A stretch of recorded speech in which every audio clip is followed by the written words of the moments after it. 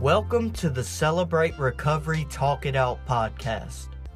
Talk It Out was designed to help those struggling from hurts, habits, and hang-ups get a little extra boost in their week.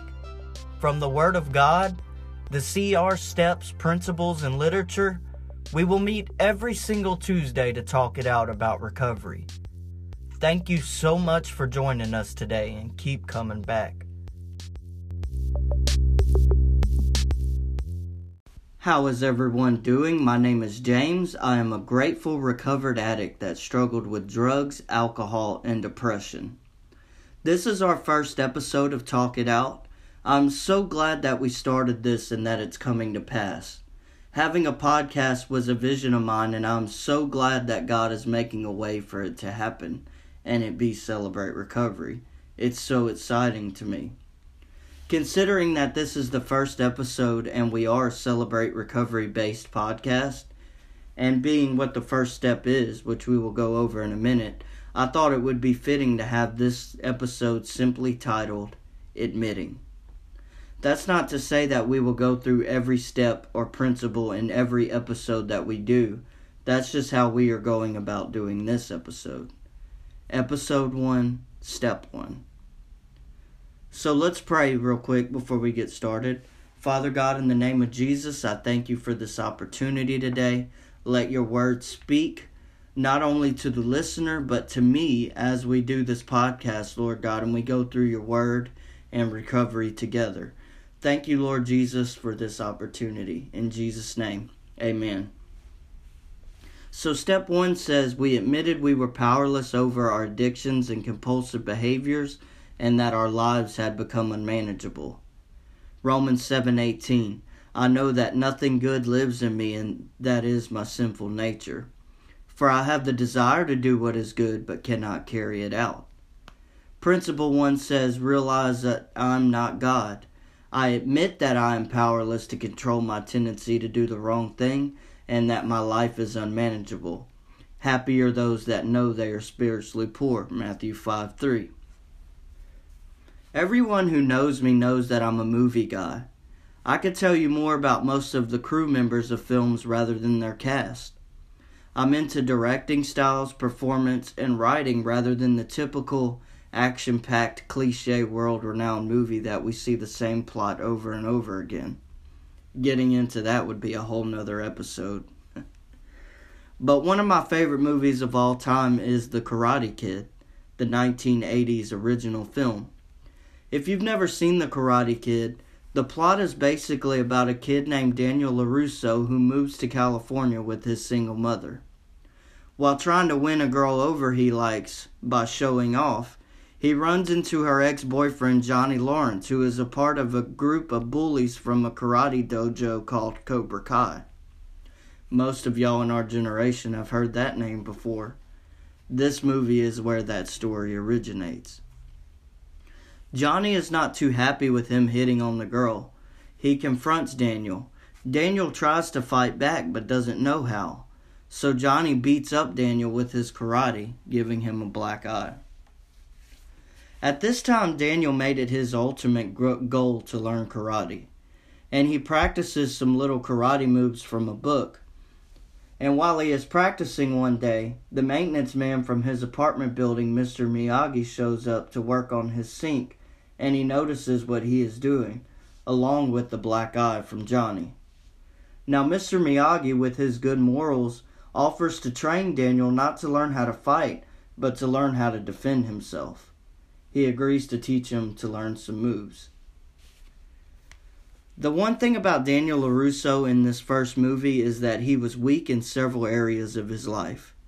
He wanted the pretty girl, the acceptance, to know how to defend himself, and to not be afraid to face his demons anymore. On his first day of training, he is ready to break boards and do some kicks and strikes and break someone's face in, without realizing that he was going to have to do some work to get to that point. This is how we are in our recovery. We want sobriety and we want what God is calling us to be overnight, rather than putting in the footwork, working the steps, calling our sponsor, serving at the meetings, etc. We prefer the microwave process rather than the crock pot process. But before we can even do any of that, we have to realize something. We have a problem. I have dealt with so many sponsees and people in recovery that I've done the same thing that I have done for so long in the past. They will get a little taste of recovery and being clean, and they think they're okay, and boom, they relapse. Why? Because they don't realize that recovery is forever. The steps are not a one-time thing. They are a consistent process. Calling your sponsor doesn't end when you become a sponsor. One thing I have noticed in recovery is a lot of times we have a goal that we want to achieve. And when we achieve that goal and it's over with, we're good. For example, let's say that your goal in recovery is to get your wife and kids back. And God does that for you. That doesn't mean that you give up on CR and the footwork as a whole. It's a consistent process. Let's say everything is okay in your life when you get that thing that you want, and something traumatic happens. What are you going to fall back on? So before Daniel could get to training, Mr. Miyagi asked him to do a few things around the house. Paint his fence, sand his deck, wash and wax his car, etc. After many strenuous hours of work, Daniel ends up getting mad that he's making him do all this work for nothing. Mr. Miyagi was not only having him do his housework, he was wanting to do the housework the way that he wanted him to, using the paintbrush a certain way, or washing and waxing the car a certain way. So after Daniel gets mad, he confronts Mr. Miyagi in all his anger, saying he's not doing chores for him anymore. Mr. Miyagi stops him and asks him to sand the floor. Daniel gets down on his knees as if he's going to sand the floor, and Mr. Miyagi says, "No, stand up and sand the floor." The way that his hands moved throughout all those chores, the way that Mr. Miyagi was making him do it those certain ways, was all a part of the martial arts process. So all of the work Daniel did for Mr. Miyagi was the training. Though it may seem hard, we have to do the footwork in order to maintain full recovery. Much like Daniel's chores, the steps are like sanding the floor, serving is like wax on, wax off, and calling your sponsor is like painting the fence. All things that you don't realize are helping you to achieve something grand in your recovery and your walk with God. Matthew 6:33 says, "Seek ye first the kingdom of God and all of his righteousness, and all these things will be added unto you." In order to get to where you want to be, you have to do the work. Daniel LaRusso became comfortable with doing chores after he realized that he was rewarded with new skills in his life.